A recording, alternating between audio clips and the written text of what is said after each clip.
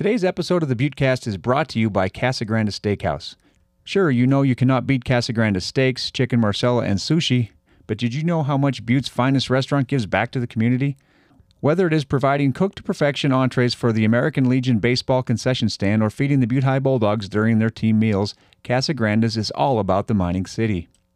Dine in and be treated like family. You can also have Casa Grande's handle all your catering needs with style, class, and a taste that cannot be beat. Casa Grande Steakhouse. Eat where the locals eat. Casa Grande's is a proud sponsor of the Buttecast. Proud to be from Butte, America, USA. Welcome to the Buttecast with Bill Foley. It's a podcast about the greatest city in the world, Butte, America. Amen. Let's meet the people and characters who make Butte the richest hill on earth. Now, here's my dad, Bill Foley. Proud to be from Butte, America, USA.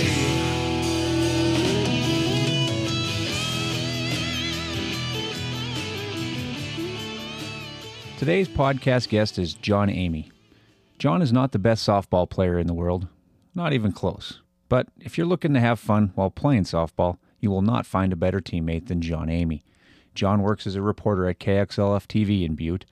Before that, he worked with me at the Montana Standard. He was a reporter, and he did a really good job. He turned some complicated stories into some very fun reads, and he was a blast to work with at the Standard. He was also a blast to play softball with when we played together on the Maloney's softball team. Born in Detroit and raised in Michigan and Louisiana, John is quite the character. He sings, he acts, he published a novel, and he loves Butte so much.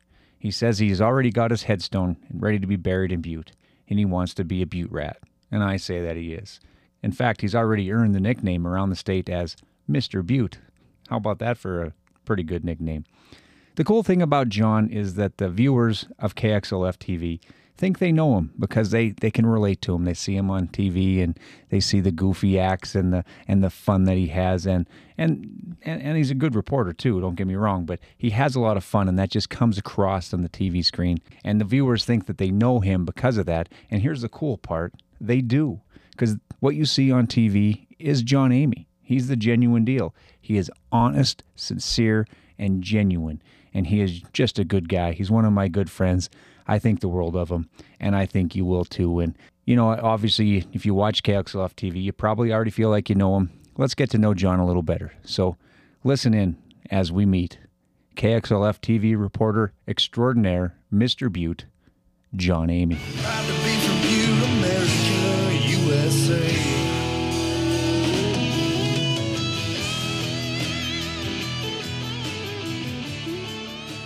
Okay, Mr. John Emeigh, John Grant Emeigh. Are you still John Grant Emeigh, or are you just John Emeigh? They call me John Emeigh, but you can call me John Grant Emeigh if you want. Yeah, that was more the pretentious writer part of you, right there. That was me. 3 names. My ego was so big, I had to have 3 names. No, I did it when I worked at the Standard. Yeah. And, well, when I worked for every paper, I always did John Grant Emeigh. Yeah. Because my last name is weird looking. Yeah, it's probably a lot of people. They don't know how to pronounce it. Yeah, I think it took me a while, and we worked together, and I Right. still didn't know how to pronounce it. Of course, I just read it. I didn't have to pronounce it. I Right. called you Johnny. And Johnny was it. I like that. It always comes down to that. But so I did the Grant for my byline because I knew when people called in and they said, I want to yell at that John Emu. I would get Emu. Yeah. That became my nickname in college because so many professors called me Emu, so I was just Really? Emu. So I just put the Grant in there, which is my middle name, Yeah. and I put it in there, and so people, when they say that John Grant guy, I want to talk to him. Yeah, worked out easier that way. Right, and then when I went to television, I even was kind of like, well, I asked the people when they first hired me, gosh, in 2013, I said, well, do you want a different? Should I have a different middle name? Like, do I make up a name? You could John Cougar. Like, I could have been John Cougar, or I could have been John Mellon Cougar. John McClure. Yeah. And they're like, no, just be John Emeigh, and just be your name. And everybody now when I walk around Butte, people are like, John Emeigh. They say my name right. 'Cause I say it. Yeah. Doesn't matter. They hear it, yeah. It's because it's spelled funny, Emeigh. Most people don't know. It seems natural to me now. I don't know how I didn't get it right off the bat. That's all right. Yeah. So do you still play softball? I was pretty darn good softball player in those days. Yeah. I haven't played in a while. I quit after, I think, 07 was my last year playing softball. And I don't know if that was the year, but whenever I talk about you, John, I tell the same story. Go for it. Let's hear it. And you know it. I know the story. You did the Willie Mays Hayes. When I hit that home run. Yeah. No. After the home run. Yeah. No, you did the Willie Mays Hayes slide into first base. Yes. Head first. And you came up short. Yep. By about a solid foot. Oh, yeah. And we weren't sure, and I don't know if you were sure, if it was a fall down or if it was a slide. I don't. In that day, those were heady days. Yeah, that was like a 9 o'clock or 8 o'clock game in the morning on a tournament. And we used to play these were weekends in those days. Yeah, I didn't get home till late.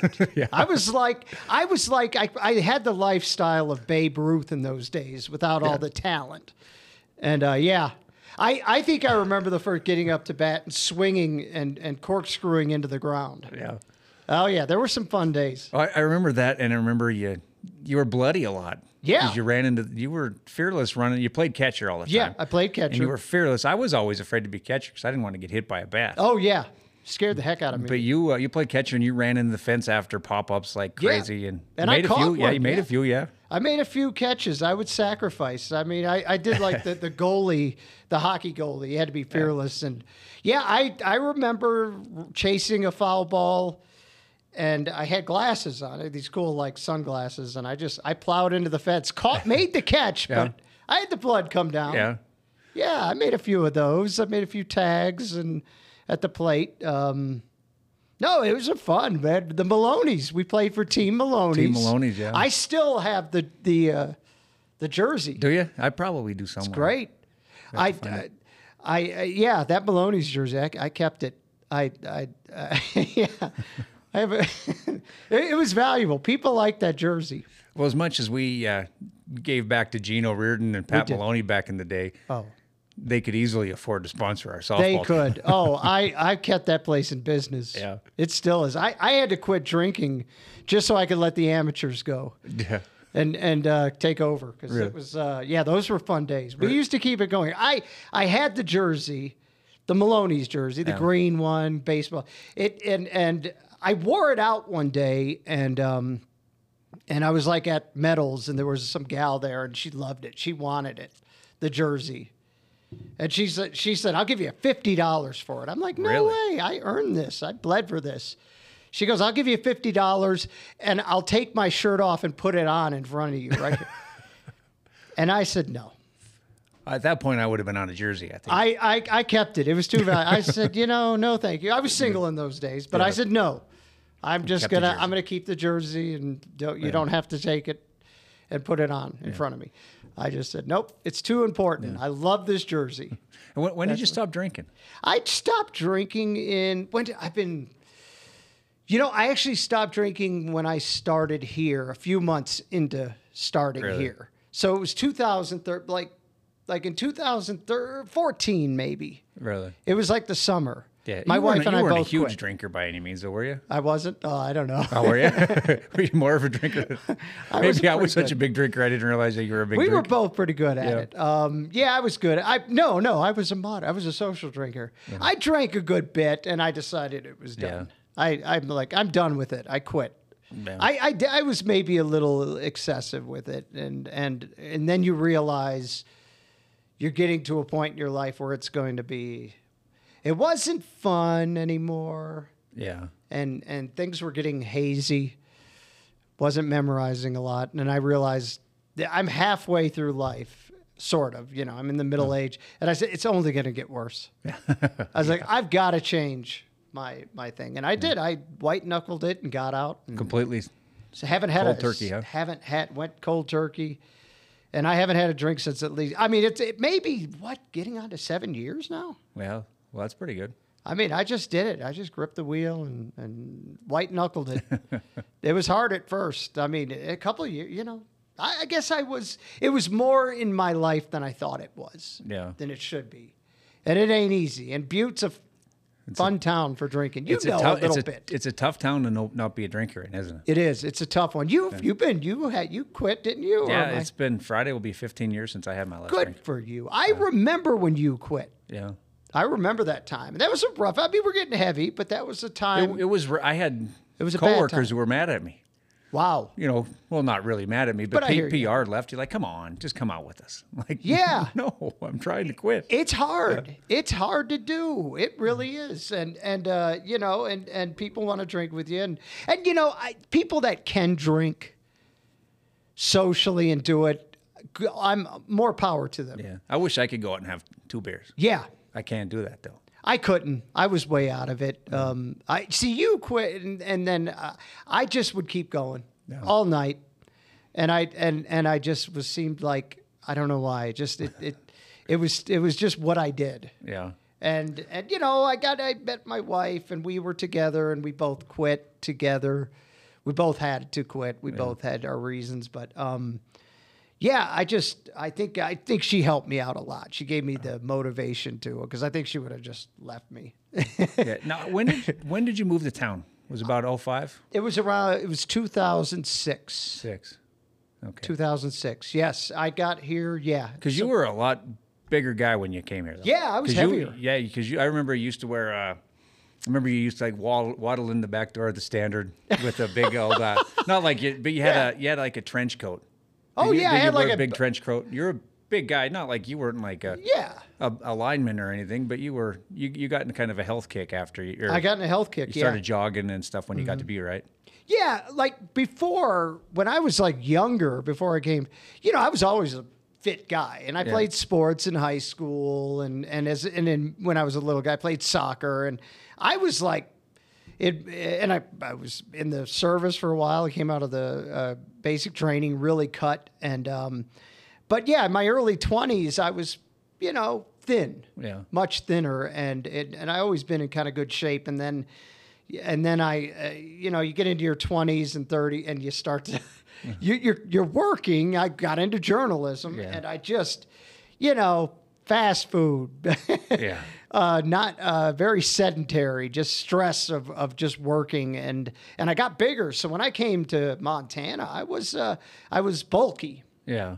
And I probably did look bigger, and I had that big black Navy jacket. I never would have explained you as a big fatty or anything, but you were bigger than you are now. I was plumper. I had a thing. I mean, I had girth, but a lot of it was probably just being fatter. And I did. I got sick of it. I was like, I can't. I came to Montana and I did this. I went to Butte. Of course, I was in Butte. And I discovered that hill back there, that mountain, the Big Butte. Mm. You guys, incorrectly, a lot of Butte, we call it the Big M, but it's Big Butte. It's Big Butte, yes. Darn There's a Big M on Big Butte. There's a Big M. No, but I remember the Big Butte. And of course, when you don't live in Montana, when you're living back east, you don't realize there's this cool mountain in the middle of your town. Yeah. And I was like, oh, man. And the first thing I want to do was hike and do outdoor stuff. Yeah. So in 2006, when I got here, I think our old editor, Carmen, told me, oh, yeah, there's a trail around Big Butte. So I used to take my old dog, my little pug, Gordy, and named after Gordie Howe. Named after Gordie Howe. And we'd walk around the Big M. Yeah. And then I'd walk halfway up and to the loft, and I felt good. And then one day I walked all the way to the top. And I would do that every day after work, and the weight dropped off me. Yeah. And one thing here in Montana, too, when you're out back east, in the Midwest and stuff where I was before, there's like fast food on every corner. There was White Castle right near where I lived. And I just would eat like 30 White Castle burgers every day. I mean, it's the greatest thing in the world. And here, there's not as many options of food. So I just would eat, a steak or, just beef and go home. So, I mean, my diet changed for the better. Yeah. And I started walking around. And, I put on a little more weight since then. But I got pretty thin and got into fighting shape. Down to your fighting shape? My fighting shape, which is falling down. One hit and then hit the ground. No, but I was in better shape then. I'm trying to keep myself in better shape now that I'm especially on the TV. I don't want to look like the It's got to be different now that when you're a reporter, people see your name and they don't know how to pronounce it. Now you can't probably go anywhere without people knowing who you are. You're pretty distinguishable. They see me, they say my name, and it's always John Emeigh, which I love because, I'm proud of the Emeigh name. It's unusual, but I'm glad I kept it. I always kept it in my bylines. And now people say it. They shout it out, and I'm very when people call me out in the public and just talk, it's the most flattering thing. It's wonderful, and I'm so people in Butte and sometimes in Bozeman, Helena, I get it called out, which is really great. It feels great. It's like I just have so much gratitude for people that are just calling me out and saying nice things about what I'm doing. Mostly, I don't get a lot of negative comments, and that's nice. That's good. But yeah, it's great to be recognized, and great people know who I am, and I'm just happy people are watching. Was that a tough transition? I went from writing in the paper to reading the news and then on the radio. And if you listen to me read the news, you could tell that I actually am.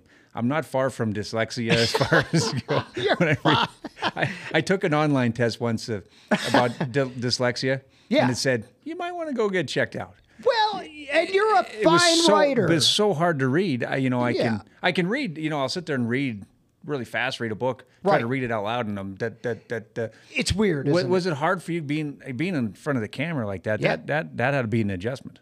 Well, no, it was tough. Well, first, and you're an excellent writer. I mean, you got the dyslexia, but you can write. I've never been a great speller. I'm a terrible speller. Dry reader, but I write too, know, and we're writers. We've been writers. It's funny. I think good English and good grammar and people who can spell, to me, that's grammar. A writer is different. A writer's got words in his head and expresses. And maybe I always think that a lot of good writers were bad spellers and not really great. But yeah, for me, it's going into television. And then when I'd write a script, I had to learn how to. When I'm on camera and I'm talking to the camera, I'm very natural. Yeah. But when I go into the studio to record, like we're doing here with the microphone, and I'd read the script I wrote. When I first started, I was very wooden. Yeah. And even on camera, when I'd go live, it was like I am reading this right now. But when I'm in front of the camera, I'm able to feel natural when it's coming out of my head. And so I had to learn to do that. Someone who helped me with that was Ted Dawson. No.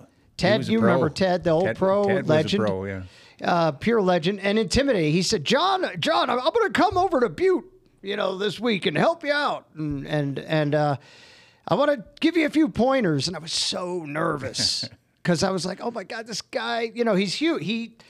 He just, everything's drawn to him. He draws everything to him. He's one of these huge personalities. And I was so nervous for like a week. He's like, Ted's going to come. And, he came here and he said, John, I've seen so many, you're up there with the top 10% of any broadcaster I've ever seen. He said that to me, and that's got to feel good. And I hit the floor. I was like, he goes, you just got to read better. And he said, do this, and he just taught me things like stand up when you read your script, and again, say it like you're saying it to the camera, and he taught me how to when I record myself to be more natural. Yeah. So I learned that, and that's kind of the thing I had to do. You put me in front of a camera, I feel good. And I'm usually, it's coming off the top of my head. But when I'm writing it and reading it, that was weird to me. Yeah. That's funny you say that because my buddy Peach, Greg Leitz, old Butte, Butte Central, I'm Butte High guy like myself, went to both schools, but he listens to all my podcasts. And he says, I got one nitpick. He says, remember, it's a nitpick. Yeah. He goes, the reading of your intros. And so the last few people probably noticed is I just write down a few words to remind myself what I was saying. I just do it off the top of my head, which leads to probably some uncomfortable pauses and awkward moments. But at least I'm not reading it. And so whether or not it sounds better or not, I blame Peach if it's worse. No, I think that's the way to do it. And I haven't heard it, but I think when you could be natural. Yeah. your personality comes out. And you can write it down ahead of time, but read it a couple times and then say it to where you're memorizing it. Yeah. Like, and not memorize, but just say it to where it's natural. And, Yeah. you know, my thing is when I got into broadcasting, when I went from newspapers to television, I had no television experience. Yeah. And I remember thinking to myself, when I come over here, two things I'm not going to do. The one thing I knew was I'm not going to have a TV voice. The Johnny Radio voice. Right. Yeah. I'm not going to be like, hey, viewers, I'm right here live. Or I wasn't going to get on the camera and be like, hello, I'm John Emeigh, right here reporting. That's a good call. Yeah, no, I'm going to be like I am. And when I'm talking to the camera and I got my microphone or I'm standing looking at the camera, I just said, I'm going to tell the story like I told it to everybody at Maloney's. Yeah. When I'd come in after a day of work and they said, what are you working on? Well, it's like this, guys. Yeah. You know, how you talked at the bar, how you BS. And I said, I'm going to talk like I'm talking at the bar, at the camera. And I think it resonates. I think it works with people. Just be natural. Yeah. And and that was my style of just not using a voice, not trying not to affect anything and just speak clearly. Yeah. And is it fun? It seems like you have fun when I watch the news.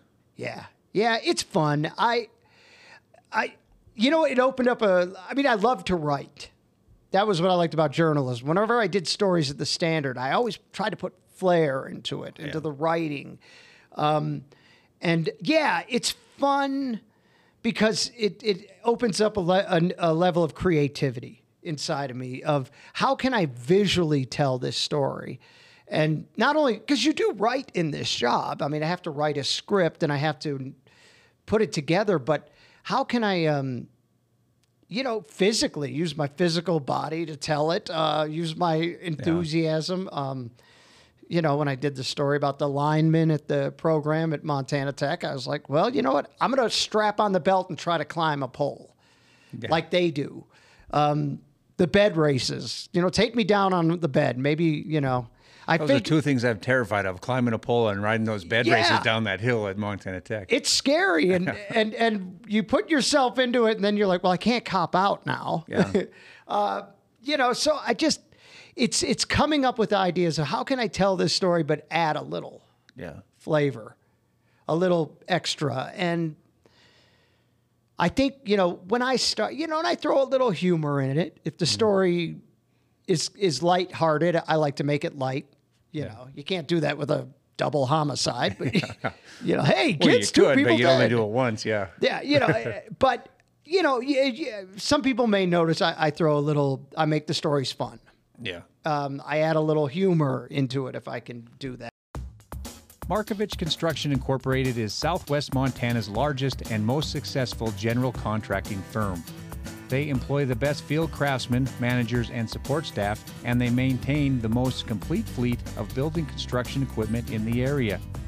Markovich Construction has the construction team to make any project a success.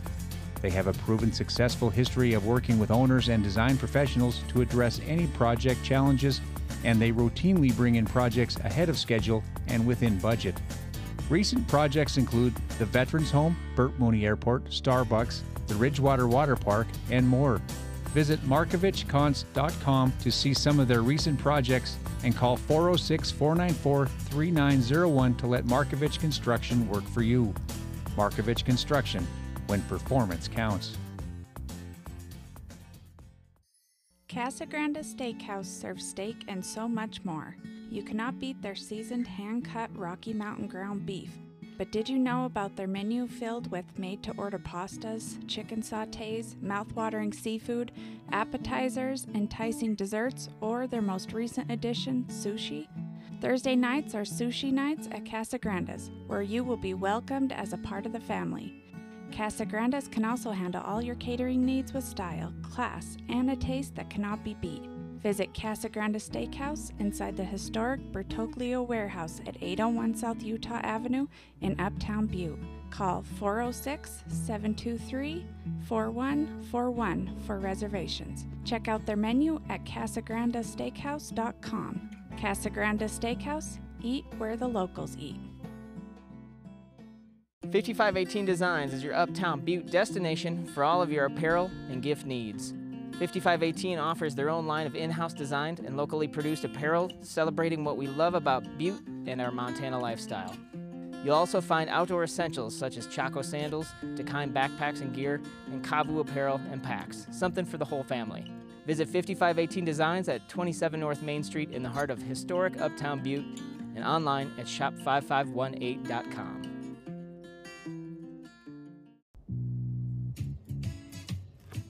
There's no story so good that a drink from Park Street Liquors won't make it better. From the finest whiskeys and regional spirits to the latest RTDs and select wines, Park Street Liquors has all the ingredients to make your parties and stories legendary. Park Street Liquors can also assist with your corporate event or wedding by helping create and plan your wine and spirits menus. You name it, and Park Street Liquors has it. Stop by and see Tom and the crew at 133 West Park Street or call 406-782-6278. Make your stories legendary. Well, I think people who watch the news know you probably like I know you. I mean, Right. they know your personality because that's John Emeigh on TV. Right. It's genuine, and I think that's why you're pretty popular Well, in Butte. I mean, my dad likes you, and that's one of the hardest things to do. My dad watches the news religiously, and he doesn't like anything, you know. Oh, but he wonderful. he thinks John Emeigh is the greatest. That is great. Well, your dad's awesome too. That's really sweet. And you know what? The biggest compliment I got, some of the reporters and staff here will be like, "Oh, you work with John Emeigh. What's he like? Is he like that?" And they'll tell me, my staff, they'll go, "Oh yeah, he's just like the way you see him on TV is how he is naturally, how he is every day." And I think that's true. Yeah. And so yeah, that's what I was trying to do. Just bring my thing to the table, my crazy, whatever it is. And you're bringing Luke Shelton into that. Yeah. Well, he went from the same kind of, he was sports at Standard and then sports here. But he followed your footsteps. And one thing I really love is your Facebook videos. Oh yeah, Like you did the one, I shared it on Facebook when you were the Walkerville football coach. Yes. I shared that and I said, if anyone ever wants to know what it's like interviewing Harry Gray, here it is. Because, the coach speak. Yeah. That was funny. Who was that your idea? That was my idea. We came up with, Luke and I kind of like, first off, Luke Shelton, who, great. He does an awesome job too. He does a great job. And when I got Luke, they were looking for a reporter, they looked at the Standard. This is anybody you think want to come over? Sorry sorry Montana Standard if we stole some of your guys, but Luke was a guy I would see out on the scene when he was with the Standard covering stuff, and I just knew right away his personality. Yeah. Would just work. And if I can go from print to television, anybody can. It's not that hard. You just tell he had the personality for it, and I'm so glad he's here. But yeah, and Luke has got that kooky mental thing like I do, where let's do something crazy on camera. Yeah. Let's do. You've had songs. Yeah, we've done songs, and he is so enthusiastic that it makes me want to do it. So yeah, I came up with the coach thing. We were, Friday night football is exciting, so we came up with a couple. We did a skit where I was doing before that, I did a skit about football Friday night, but I did it with an English accent, and I started doing soccer scores from England. And I remember that one. That one, we did that, and then Luke was like, "We need another Friday night football thing," and it was like Thursday, I think and I was on deadline, and I said, "Give me a moment, let me come up with something." And he was in here recording something, and I just thought, what can I do? And I said, "Oh yeah, I've interviewed so many football coaches, and what do? They do the same thing. I mean, the coach speak. Team win, everything. We got to play within ourselves. We got to play our game. What is that? We got to play our game. Like, whose game are you going to play? They always say that, and it means something to them. So I just started. I wrote down a few things that I hear coaches say, and then I went online. I'm like, it's like, let me find those things coaches always say, and I found a few others. Yeah. My favorite one was good pitching beats good hitting. Yeah. Because You know, it's not even related to football, but it's just, why not throw it? What the heck? Yeah. You know, and I had tears in my eyes. I think that's I was great. laughing at that one.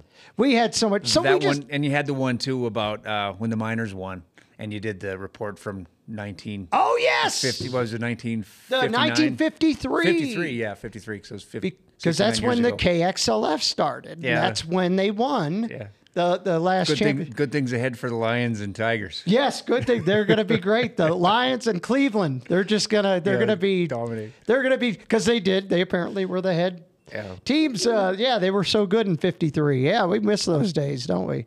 Yeah, I'm still a Lions fan. Yeah. Now you're from Detroit area. Born in Detroit originally. And Right in Detroit or in the city of Detroit? yeah, right down there, South Detroit. Really? Born and raised. Every time that Journey song comes on. Don't Stop Believing. Yeah. Yep. Nope. I was a Detroit kid, and then I moved when I was like 12 to Louisiana, Really? and I grew up in Baton Rouge, and that's where I went to school. I went to LSU and SLU, Southeastern Louisiana. With journalism degree? Or? Journalism degree, and that's and then I came back up north. Where did you work when you got out of college? When I got out of college, I worked in a little town called DeRidder, Louisiana. This was my first job out, and it was in a dry parish. It was the only place where you couldn't drink. And so I worked there. That's the town that was based on my novel that came out, Jesus Fish UFO. I have it ready. I'm waiting for the audiobook, John. Wait for the audiobook. Yeah. It'll be there, yeah. No, Well, I'm looking forward to that one. It'll be, well, I based it on my experience there with a lot of fiction thrown in, but it was such a dry, religiously oppressive town. I said, one day I'm going to write a book about this place. And I did. And that's where it came from, huh? That was where the setting would be. Yeah. And it's been several months now. The book's been out, right? Yeah. Since I think I did it in February. Yeah. So it's been how's sales? Pretty good. Doing good. You know, I'm going to go pick one up, by the way. Just local so you know. people are buying it. They get it. You know, a lot of folks and people around have bought it. You know, I just published it myself. We had great book signings at like Isle of Books. You know, a lot of the places in Butte have a couple of the Butte Club, the Butte Book Club made mine the monthly really? book. Yes. And I stopped by. I had to stop by and say hi. I was so happy and talk about the ladies there. Just they loved it. They said they really loved it. They read it. They asked me all these questions about it. And that, you know, when people are like, when you're like, you know, they've read your book and they're pointing out scenes you wrote years ago, you know, because I wrote it over several years. But it wasn't just something you did. I did. It was one of those like after work, exhausted from day of writing and like, let me sit at my computer and hammer out a few lines. Really? And then in the past few years, though, I took the manuscript and it was like a lot of short stories and like the past 3 or 4 years, I just really concentrated on turning it into a solid book, rewriting it, editing it. I had a lot of great people edit it. Emily Papa one, shout out to her. She did a great job of editing it, and it just, we made it as clean as possible. I haven't found any mistakes in it, and it's really? there. I mean, we just thought, let's put it out, and my wife, you know, Heather Lingle, she just really worked hard at it to make it good. Without her, I don't even know if I would have, you know, it might have still been in my desk. Really? I just pushed and I got another novel I'm working on. So that's based on a mining town in Montana. Really? A fictional mining town. See, I was jealous when I saw you had the book come out. I'd love to have a book, but I couldn't do the novel. Yeah. Because I'm more of, Well, you're I hardly read novels. Right. You know, it mostly, when I do read, it's usually, it's usually an audiobook, to tell you the truth. Hey. I like to listen to audiobooks as I walk around Big Butte with the big M on it. Everybody does. Yeah, Big Butte. Hey, that's still reading. Bless you. Excuse me. There you go. A little cough there. And I got a little frog in my throat. Well, you should write a book. You are, well, first, you're a great writer. Everybody knows that. You're funny. Your writing is very human. I mean, it's human. It draws people in. You know, you got it. You have that gift. And you should write what you know. But that's got to be a great feeling. Like I had one of my first guests was Kathleen McLaughlin, who was also a former Standard writer. She's got a book coming out in February. Wow. Now. You know, and hers is a journalism piece that she poured like 2 years into working on. Wow. And that's why it's got to feel great when you get a box of books. Yeah. That's your book. Yeah. Pull it out and open up, and there it is. That's got to be one of the best feelings. That's probably Stephen King probably loves that feeling. He does it like every 2 weeks. My next book is out. Yeah, it's only 9,000 pages. Yeah, 9,000. That guy's a maniac, and he's great. But it is. I mean, you open. It's like your baby. You created, you developed it, and then you open it up out of the box and you give it to the stores, the bookstore, people read, and then you realize it's not yours anymore. Really? It's gone. Like it's in the public domain, and whatever the readers think of it, that's what it becomes. It's like, it's not even really a baby. It's a kid that you raised who turned 18, 21 and is now on the, and you're like, you're sitting back and you're like, hopefully it won't get arrested or, don't embarrass me, but it's kind of out of your control after that. It's just in the domain. It's whatever the public wants of it. And a lot of people have just said really nice things about it. And it's a lot of local reading. I mean, I'm not, I'm not on the on the bestseller list anywhere, but it's out there. Yeah. I don't know. I just, if it develops, I'll do whatever I can with it, but it's on its own.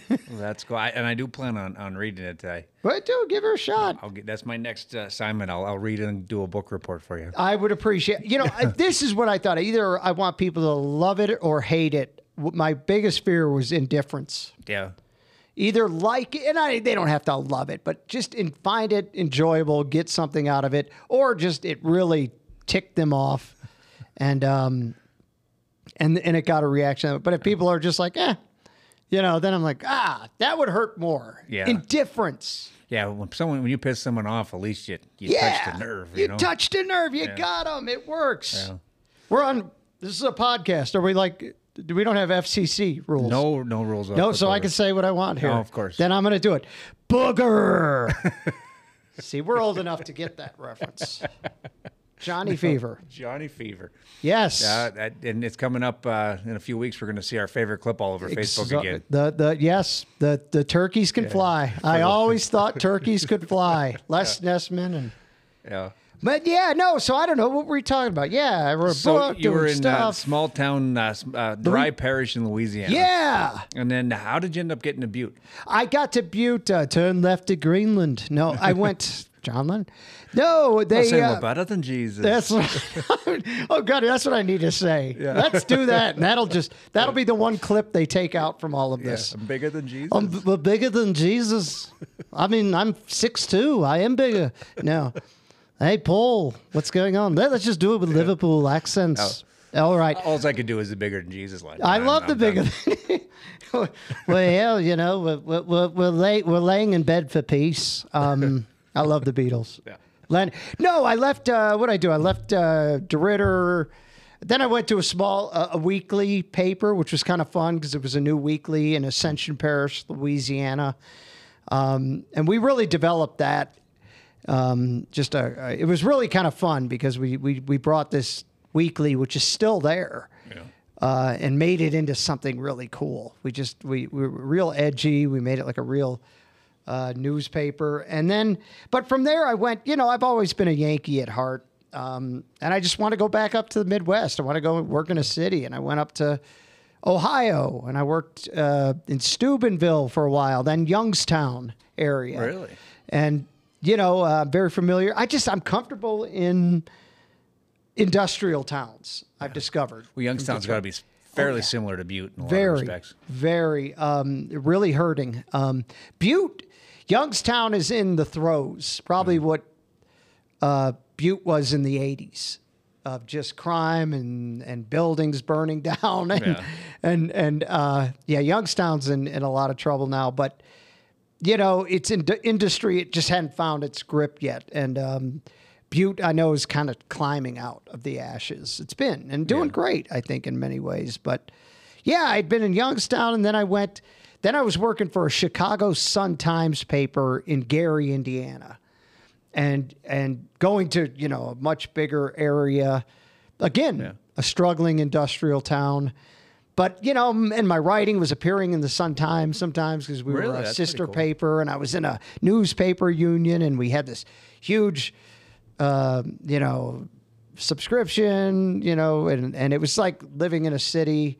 It was like kind of a suburb of Chicago is what it was like, really. And Basically, Chicago just crossing the border, crossing the border because, trains going in and out. It was really cool. And it was real fast paced.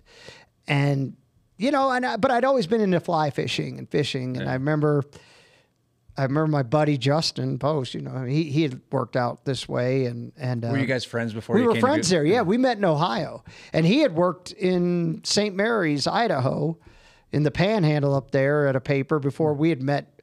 And I'd go visit him sometime. We'd go to St. Mary's to fly fish because he knew all the great fishing holes, the St. Joe River. And I passed through Butte on the way on one day while I was, while I was working in Indiana. And we stopped in Butte, and, we went to before Mac's Tavern. It was the bar that was before that. Gosh, Main Street Main Lounge. Street Lounge. Yeah. I went in there at 9 a.m. in the morning. We were just stopping into Butte, and I had a beer at 9 a.m. and people were eating chili because they used to serve chili. Probably a bit full bar almost. Oh, in yeah, that it was. And it was just incredible meeting these people, these Butte people, and they were just friendly, and we were all talking, and they were half drunk at 9 a.m. I was getting, and it just was like, when you see Butte and you have an appreciation for that kind of town, it does something to you. You just immediately have an affection for it. Yeah. And, we went fly fished, in Idaho, came back, and I remember going back to my job and seeing a job opening at the Montana Standard. And I thought, man, living in Butte, it never left me. It just was pulling at me like, that's where you got to be. And I applied almost on a whim, and I got a call, and Jerry O'Brien interview, as you remember, and the rest is history. I moved to Butte, and I never left. Yes, and like Years 2006, is that what you said? 2006 was when I got here. And it was amazing. And I came to Butte, and I remember after interviewing like in February and driving back to Indiana after the interview, and you drove in for an I interview. drove in for an interview, and because I was like, why not? You really wanted to come here then. I did. Yeah. Hey, a road trip. It was fun to me. And I actually stopped in Idaho to visit because Justin was living there, and we did some ice fishing. But I remember driving back, and it was one of those 20 below night days when I came to Butte. And And you still came. and I returned. I remember leaving town, and ice was forming on the inside of my driver's side window. And I was chipping it off. With the heater blasting, but the condensation was freezing, and I was driving and chipping it off while going through Montana. And I thought, wow. Yeah. But I just loved it. I loved the extreme of Montana and the extreme of Butte. There's nothing like it. So that's what brought me to Butte. And then you brought Justin in. He came in that. after. Same year, probably, right? Yeah, he came in because he was working at St. Mary's or wherever I can. And and I was like, when a job came open, I said, "Oh, you got to hire Justin." He came in. And he's great. He fit And you guys right both, in. you guys both turned out some great stories. Yeah. And there's some hard hitting news stories that you did over the years at the Standard. We threw a lot of news. I mean, we always worked hard. I mean, that was the mentality. We brought that in from the West. to, and Carmen made you work hard too. She made us. She cracked the whip. You did not want to be lollygagging with Nope. Carmen's there. She was all about don't what do you got for me today? Yeah, it was never. But we were used to that. I mean, we did work in Ohio, Youngstown, East Ohio. That's a tough part of town area, and the newspaper editors then were just, they were brutal. Yeah. They weren't friendly, and they were like, come on, they were like football coaches. Yeah. They kind of kicked your butt, and they forced you to work harder. And so we came out of that mentality and that corruption. Yeah.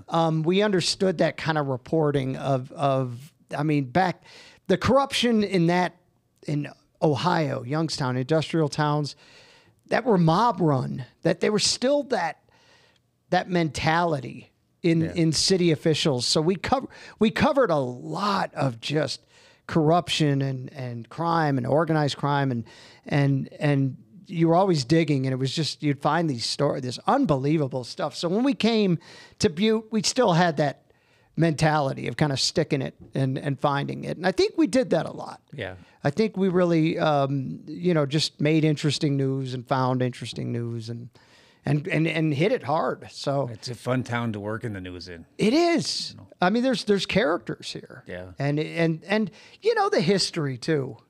I mean, Butte lives in its past and its present, but there is no, the past isn't gone, isn't far behind, and and people want it, and they're connected.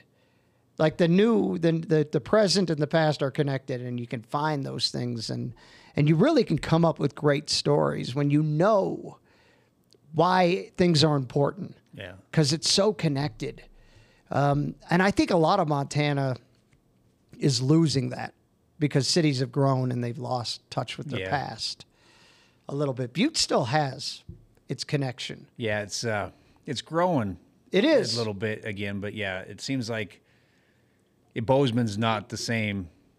In the '80s, the cow town that it was. It was a great place, and Missoula's not quite the same. Billings isn't the same, but there's Butte new still people, has its new money. character. Yeah, Butte's got still a lot of character. And Yeah. I don't know if that'll ever change or not. I don't think so. I hope it doesn't. And I get there's two sides of Butte. You don't want to live in your past Yeah. because you need to progress, you need to grow, but you don't want to forget your past. And Butte can't. Why the big controversies in Butte now is preserving historic buildings. Yeah. That is important. Now, some that are just being held up by a couple of 2x4s, no, I understand they got to go. Yeah. And I get it hurts sometimes to lose them, but the key is save the ones we got now and make sure that the owners and the absentee landlords are doing what they're doing, Yeah. Put the heel to their neck. We wait till it's too late, and that's when people get in an uproar. Yeah, and they wait till it's too late when there's no roof and it's collapsing. Yeah, then you're like, well, yeah, that's the problem. But I mean, Butte does need to preserve its buildings. And, right now we're seeing a lot of, like the Hollywood types, we're seeing the movies and these productions coming into Butte, which I think is great. I love it. But every time I talk to these people, the one thing they say is, wow, this is like living in a set, a real urban set. We don't have to build it. Yeah. The buildings are here. And they recognize that it's and people love what's the word I'm thinking of being genuine. Yeah. They love the idea that these buildings are still there and they're being used. So I just think that's a great thing that when people come here, the first thing they say is, wow, the architecture, the way the city looks, there's nowhere like this. And it's shocking to believe that. Is that something you noticed first when you came? I did. Yeah. It's different.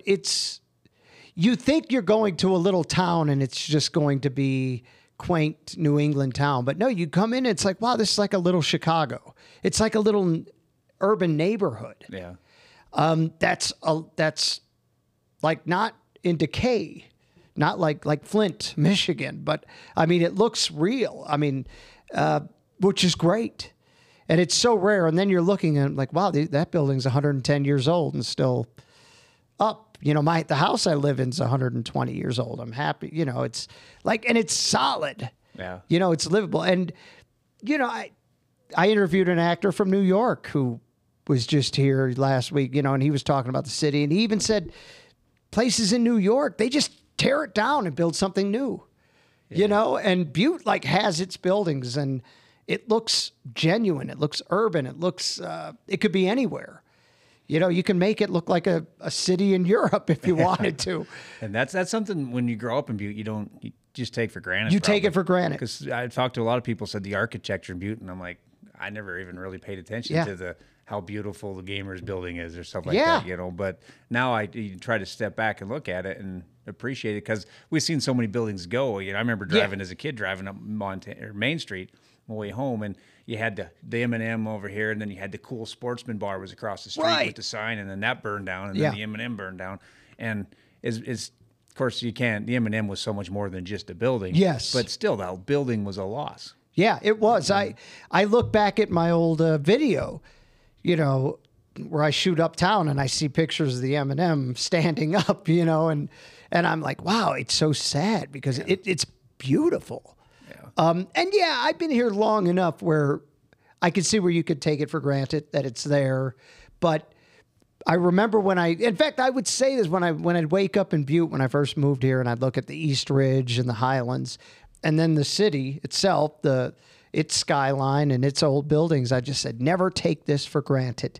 It's a beautiful place, and it's weird that this cool urban city is in the middle of this beautiful mountain range. I mean, it's just you don't see that anywhere, and. By far, it is beautiful. The architecture, and if you were born here, you just think it's just a building. But look around sometimes, and you may have seen this, especially in the summer, how many people with like cameras shooting buildings, like just standing outside of it and taking a picture of it. Yeah. And I'm like, that's somebody probably from somewhere else. And they're shooting it because they're like, wow, this is unique. And it makes me feel good to live in Butte. I drive home sometimes and I just look around and I just love my neighborhood. I feel like George Bailey and It's a Wonderful Life, Hey, good Merry Christmas, yo, building and loan, just running down the street. I mean, I literally feel like just because I'm like, this is my town and I'm so happy here. Yeah. And I just love the little houses and the buildings and the streets. And you just look at it, and it's wonderful. And you moved to town after Charlie Buney sold the got out of the M&M, right?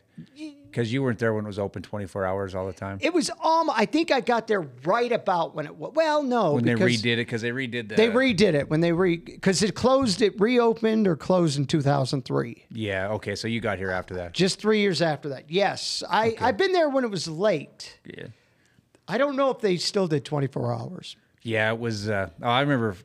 People were ragging on the mountain, the M&M one day at work at the Standard, and someone saying the buns were stale, their burgers are smaller, and they raised the price. And Pat Ryan, it was like there should have been like some kind of patriotic music in the background. PR says, "Hey, hold on a second." Goes, where else can you go at 3 a.m, cash a 3-party check, get a fifth of whiskey, and a can of beer, and they serve food. Exactly. Because it was. If there were certain bartenders there, you could drink.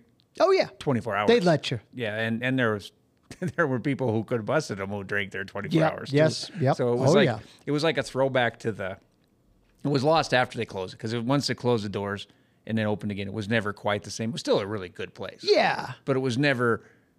It wasn't like you could have the M&M. It could have been any year. You could have been there. It felt like it could have been 1910. Yeah. Or 2010, they wouldn't know when you went to M&M. Oh, they used to. I mean, they just it had a welcoming appeal, and I was there. I think, they reopened it. It still was a classic place. I mean, it was still beautiful. Yeah, and I just remember coming in on a Sunday, after a long night of Saturday, and it was football Sunday, and you just, I'd have steak and eggs and coffee. Get that in me, and then now I can drink beer all day. Well, you were did you cover it when Obama was? Oh yeah, was yeah. I have a picture of him at the M&M, and I think it ran in the paper.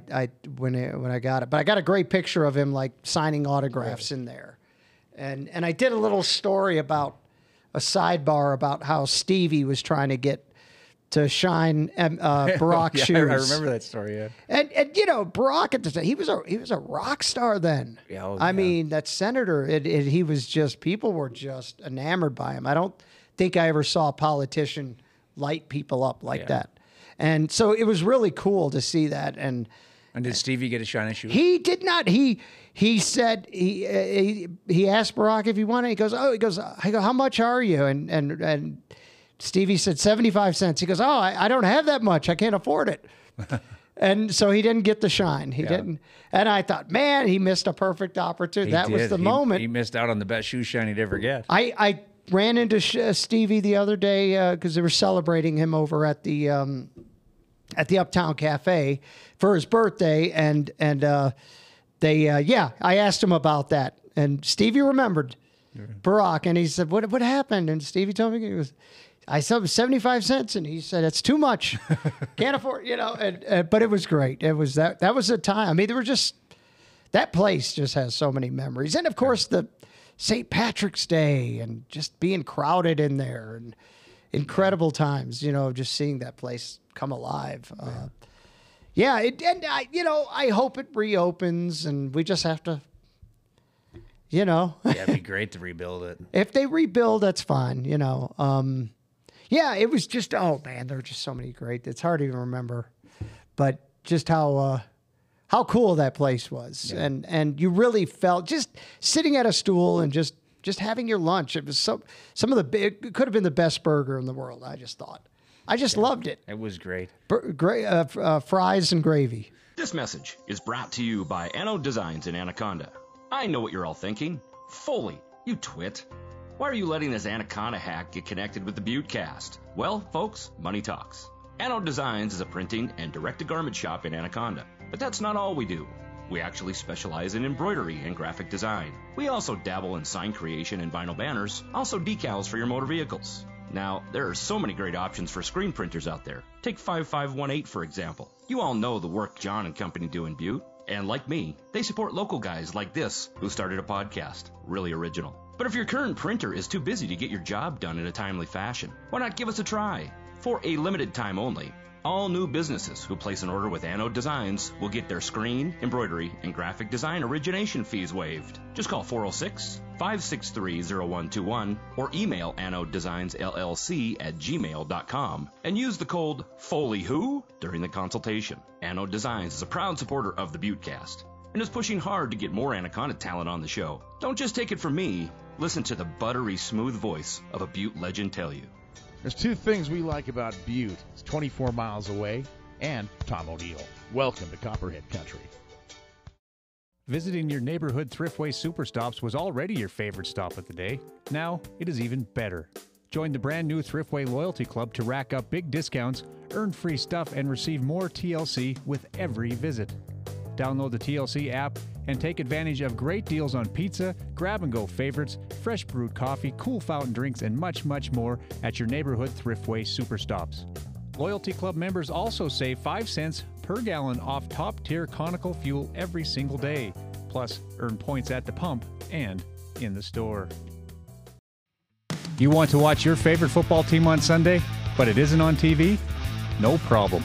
Go to Meadows Sports Bar and Grill and check out all the games. In addition to a full-service bar and a menu full of terrific entrees cooked to perfection, Meadows also has the Sunday ticket. Kick back with some raised fingers, the best pizza in town, and a refreshing drink as you root on your team on one of 31 big-screen TVs at Meadows. Don't miss a moment of your favorite team with Meadows Sports Bar and Grill, where the food is the star. Meadows is open at 11 a.m. every Sunday during football season. Dig City Supply has everything you need to cheer on your Montana Tech or Diggers with the largest selection of locally designed and produced, fully licensed apparel and gifts. Bulldog and Maroon fans can shop their huge selection of fan gear for your teams and schools, as well as a wide selection of Butte-themed items. Modern, classic, wear your pride from Dig City Supply, a division of 5518 Designs located across from the parking garage of 43 West Park Street in Uptown Butte, or online at digcitysupply.com. You were in a play not that long ago, or it's been a while. You were still at the Standard. Were you in was that just the one time you did the play? Oh, I've done a couple plays. Oh, have you? I did, I did you probably saw one I was in, I think, Bye Bye Birdie. Okay, yeah. I did that musical. I was in I've been in a few plays with them. I also was in, the one I'm proud of is No Greater Love. We did that musical. Remember that? The No I Greater remember Love? being there. I was in it. I always worked the rough hours to go see plays. Yeah. That was only two. We did 2 performances, but it was on the Speculator disaster. Yeah. And I played a minor. I played a guy Verta, who was from Finland, And I had my Finnish accent, which I'd worked on. I don't even know if I could still do it. But I was doing Verta. I'm trying to remember how I did Verta. Oh, McCloskey, he run like duck. And I did this, he was a funny guy. Yeah. And it was really fun to play him. But because it was it was a serious thing. And I mean, we did 2 performances in the Motherlode. And that every seat was taken in the, because it was the 100th anniversary of the Speculator fire, I think, or whatever it was. Yeah, it would have been what? It was been 17. Yeah, 2017. And every seat, it was sold out both nights. It was incredible. Awesome. Huh? And what a play, and what a musical. And we put it together. We got it together in a month. We had a professional director come in, and of course Gary, with the composed the music. It was great. It was just but that was fun. I've done a few plays, and so you've done plays. You worked at the newspaper, work in their TV, obviously. And I did a movie. What movie? Tinderbox. I was in Tinderbox. That's right, Tinderbox. Mm-hmm. I had a play there. That was fun. And I was in a movie. I don't even know what movie it was. They opened the M&M up after they closed it, and they filmed in Butte. And I think Gary Rundle may have sent me a picture of what the movie was. I can't remember what it's called. But we had to go, and I was sitting there talking with Matt Vincent and Tom Malloy, and we're just sitting there, and they're giving us free Budweisers every time we turn around. And our job was to sit there and talk, and when the door opened up, we had to be quiet and watch the near fight that almost broke out. And then we did the St. Patty's Day cheer at the end when they didn't fight. I remember Kevin Shannon was down at the end, and he was cheering with his water bottle. You remember Kevin Shannon? My grandpa's cousin. Yeah. He was cheering with his water bottle. It's like times have changed. But oh, my. So I don't even know what that movie was called. We had to sign a release to be in it. And I never saw it. I don't know. It obviously wasn't it didn't win any awards. I know they did Don't Come Knocking. Yeah, it wasn't that one. That wasn't that one. I'm sure it was better than Don't Come Knocking. Well, it could have been. I loved Don't Come Knocking. But it's a weird movie. PR told me, yeah. Because wasn't there enough car crashes? There wasn't enough, not enough gunfights for you. No, I'm going to give it, one of these days I'm going to give it a fresh look again. And I didn't like Glengarry Glen Ross when I first watched it. Oh, yeah. And then I watched it later. And it's good. It's one of my favorite movies. It's a great movie. Yeah, and I just wasn't in the right frame of mind of it at the time, so I'm going to give it a chance. It's a talkie, and this one's a talkie too, Don't Come Knocking, but it's understated. I like that, I love it that they Butte. It's kind of a love letter to Butte. Well, the guy that did it, Wim Wenders, who's a great director. Again, he's artsy. Yeah. And but I love him. I love some of these German directors. But he loved Butte.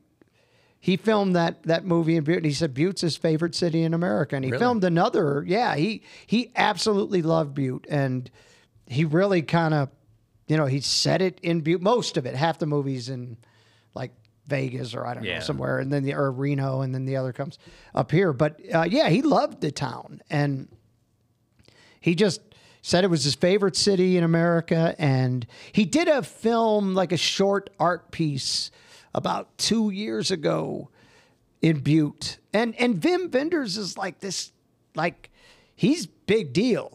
He's a guy. He's like and there's some big artsy actors they had, I think, Sam Shepard, who's great. I love him. The guy who calls his wife Honey Bunny from Pulp Fiction. Right. Yes. And Vicky Valancourt from Waterboy.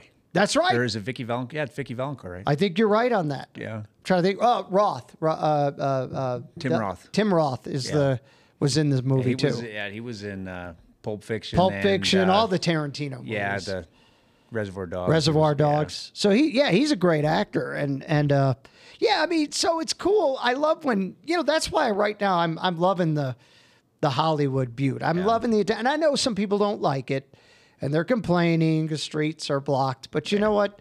It's an industry. Yeah, it's a new industry. Yeah, J.P. Gallagher told me in the podcast a few weeks ago that there's 2 things people in Butte hate. One is the status quo, and the other one is change. I know, isn't that something? It's a dichotomy. There's a lot of truth to that. There is. I was thinking of this sometimes, and I love Butte. And I almost think of myself as I may never be a Butte rat, but I'm becoming one. You're a Butte rat. Okay. Well, thank you, because I want to be that. And we got our headstones here at Mount. At the cemetery down there. So I'm dying here. Really, you already have eventually. A headstone, huh? We got our heads. My wife got them. She's like, we're going to be buried down there. Cause of death, the Detroit Tigers. Yeah, well, it'll be one of them. Lions and tigers, killed by lions and tigers. They're going to get me. But I love this town, and I will say this about Butte at times because again, like I love they hate this change and they hate the status quo. But it's kind of like Butte sometimes is like a dog that has been abused since it was a puppy. Mm-hmm. So that whenever you reach out your hand to pet it, sometimes Butte recoils in fear.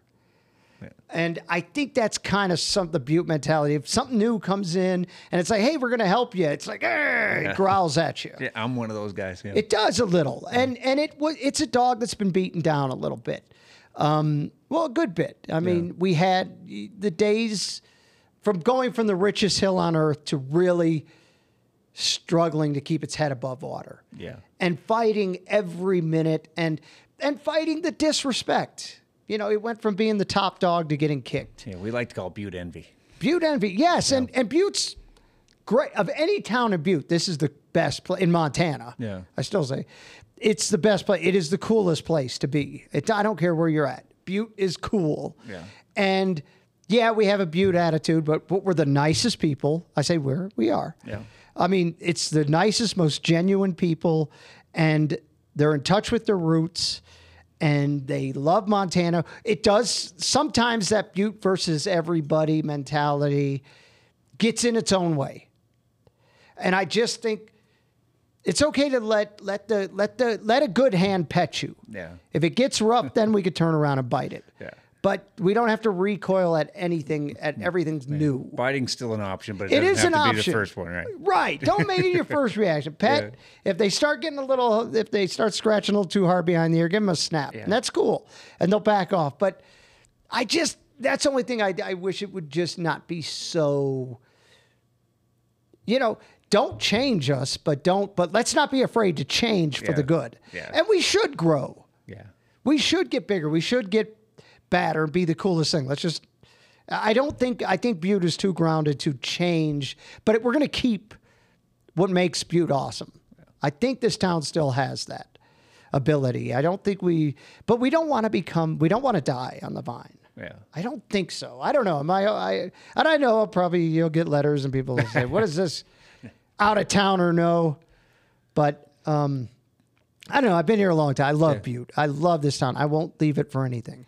Now, I saw on Facebook the other day, I was flipping through and I see a picture of you and your lovely bride sitting on a rock, and you got the guitar and you wrote a song of the Livingston Livingston Wind, yep. That was a good song. Thank you. So she's a very talented singer-songwriter, and she's had albums out that are tremendous. Do you see an album in your future? Well, she talks about I write, so I'm more of a songwriter. It's pretty evident I'm not the best singer in the world, but I sing, I fake it. She can sing. And everybody knows voice. Heather Lingle, and she's got an incredible voice, and she's a great songwriter herself. And Heather's been trying to push me to take some of the songs I've written. I've written some songs for her records too, and maybe do a little, put something out just of my songs. And I guess guys like John Prine and Bob Dylan, they can't sing either, and they've made great records. But, she's encouraging me to go that way. And of course she works at Tech now, and she is an assistant professor, an adjunct professor as well as that. And she's liking her academic world. So she's kind of not in the mood to play a lot of music, her own stuff, but she loves backing me up. Yeah. She's like, I'll sing with you. You just sing the songs, and I'll do the harmonies and make you sound good, which is all that matters. When I sing with her, I sound great. Makes you sound good. She makes you look good. Exactly. That's it. She does. And I always say, I don't want to be on my own. Just sing with me. Sonny and Cher made that work. Yeah. Nobody. That's why Sonny, you never heard Sonny. You know, there was no Sonny solo career. So I'm her Sonny to her Cher, you know, Yeah. I mean, and so, but I love to write songs too. And I've been doing that for years. And you probably heard me singing at Maloney's, good God, with the guitars when Roachy and I would break them Corner out. parties. Oh man, corner parties. But yeah, we want to do that. And I wrote Livingston Wind. That's a good tune. I liked it. It's a fun.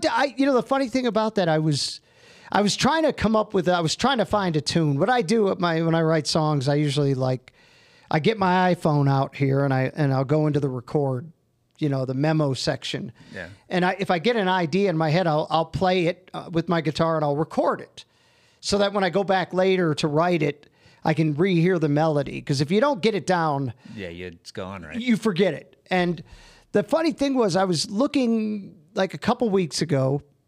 I don't know when a couple, maybe 2 or 3 months ago when I wrote it. I was looking through my memos of my songs, and they go back like 5 years, because I was trying to find some melody I'd come up with that I wanted Heather to sing. And I found this thing, Livingston Wind, you know, from 2017. Yeah. And I hit it, and it was the first verse of that song. And I forgotten I did that, but it was one of those. Yeah. It was one of those. I have an idea for a song, quick, write it down so I don't forget, move on to something else. And I listened to it, and I was like, wow, that's really good. And I did that. And I kind of remember doing it, but it was 5 years ago. Wow. I recorded it just so I wouldn't forget, and I literally forgot about it probably the next day. And so it was like whatever, September, whatever, maybe August. And I was last August. And I just said, I got to pick up the guitar, remember how to play it. And I just said, I got to write it. This is a good song. I don't know why. I must have known it was pretty good gem because I recorded it 5 years ago. And so I sat down and I rewrote I wrote lyrics. I had the first verse. Yeah. And then I said, well, let me think of what to do. And of course, I wrote a lyric about Butte in there and St. Patrick's Day. And I wrote a lyric about this and that. So I just ended up finishing it within like 2 hours. And my wife was up in her study. And I said, come down. I think I wrote a song. And I played it for her. And she just thought it was great. And nice. About the Livingston Wind, because anybody who's been in Livingston knows what that's like. Yeah. And it drives you mad. And so, yeah, I just kind of came up, and it was just one of those where sometimes you write a song and you're like, wow, that's good. Yeah. I like it. So I was impressed. Last weekend, that like button I hit was not that just was in for jest. real. Yeah. Well, thank you. I've had a lot of people say nice things about it. And last weekend we were like, or whatever it was, when a really beautiful fall day, I said, I have this idea of going down to the river and playing that song. Let's just put the mic down. No amps, nothing. Let's just sing it raw. And she was like, sure, let's go. Let's do it like today. It was on a Sunday. And we went down there. Beautiful day, as you could tell, on the river. And we just knocked it out. We just played it. We did three songs I've written. I'll probably post the other two later in the week. But we just thought, let's just do them raw. No filter, no auto-tune. We just did them. And when I got back and listened to them and replayed them, I was impressed with how they sounded. So I said, well, let me put them out. Well, I look forward to hearing the other two. They should be fun. So yeah, I do that too. Yeah, you're a man of many skills, that's for sure. I'm just crazed. Yeah. Now, when I watch the news, which I watch it more now that I got out of Butte Sports. I have more time to 10 o'clock. I can sit there and watch the news for a few minutes or the whole thing. And I like it. A lot. I want to meet Donna Kelly. She seems like an awesome She's person. awesome. Donna Kelly's a superstar. I really like She's Donna. my buddy. But, you see a lot of the reporters look like they're 12. Oh, yeah. And then I watch you, and you're like my vintage. Yeah, we're similar vintage. But we're a good vintage. And it makes me think, though, like Jay Cohn, is he still over in Billings? Oh, you think so? Yeah. Because Jay Cohn was beloved, and he started out here. He was beloved. You see some of these guys who have been in it for a while, like Donna, Donna Kelly, and reporters who stay past, because you're not. A lot of times, it's like it's the stepping stone. You know, like the young reporters like get here. Lisa Gangle was where she had this office right next door here, and she was on Sports Center. Right. So they're going up there, but it seems like I imagine you're probably well liked all around the whole state because you go the whole news network. They're goes around really the state. sweet. Yeah, people are really nice. And it seems like you're a character that people are gonna you're just gonna know. It's not just in Butte. So they knew, and they've been calling me my bosses the scripts that took us over. They really like the response they've got from viewers who've referred to me as Mr. Butte. Mr. Butte.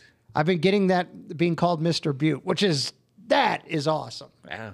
I love that nickname. I love that moniker. It can't get any better than that. Yeah, exactly. Because that's all I'd want to be. Yeah, of course. I'm Butte. I'm telling the Butte story. And when they see me and they think, okay, you're going to get Butte news from this guy. Yeah. And if it's the most interesting part of the thing, good. I want it. I want everybody in MTN to want to be interested in Butte. I tune in. I always try to make sure I tune in right at 10. Right. Just so I can see your introduction. See if John's got a piece today. Just the beginning intro teaser. part. Yeah. The teaser. And that's why I look forward to that. Good. Because and that's what I said. The best compliment I could give you is what people see on the news is they think they know you from watching the news, and they really do. That's what. Well, thank you. Because that's who you are. I appreciate that. I really do. Yeah. That's what I want to do. I want to come across as genuine. Yeah. Well, that's awesome. Well, you're gonna have to come on. We've been over an hour here. Wow. And I got to have you back again. We'll talk when more when you get an album out, or yeah. maybe when the Bears and Lions play, or something yeah. like that. Oh my gosh. Toilet bowl matchup. That will be. It will be wonderful. Yeah. So I appreciate you coming on, John. Well, thank you, Bill. Hey, I love it. You've been a great friend to me for so many years, welcoming, and this is a pleasure.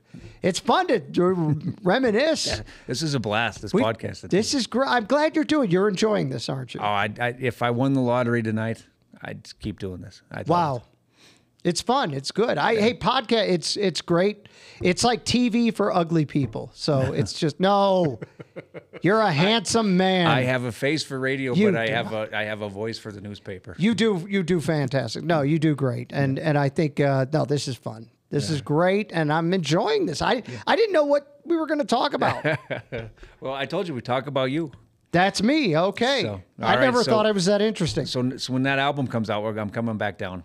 Come down and we'll do it. I'll make a record and a new book about Montana. I'm gonna write a novel about Montana. All right. And one of these days, I want to be involved in one of your skits that you guys do. Yes, I love it. Yeah. I'm in. Let's do this. I think my acting level's slightly better than Sheriff Lester's. Yeah, but it's not that great. So you're gonna be better. Yeah, if Sheriff Lester can be on TV, you can be on TV. That guy. Oh my gosh! Talk about a ham. Yeah. He needs some eggs with that ham. Yeah. I love it. Butte's happening, man. Well, yeah, let's get out of here. Are you kidding me? We could keep talking. Yeah. All right, John. I can't wait. Let's do it again, buddy. Great. Thank you so much. Thank you.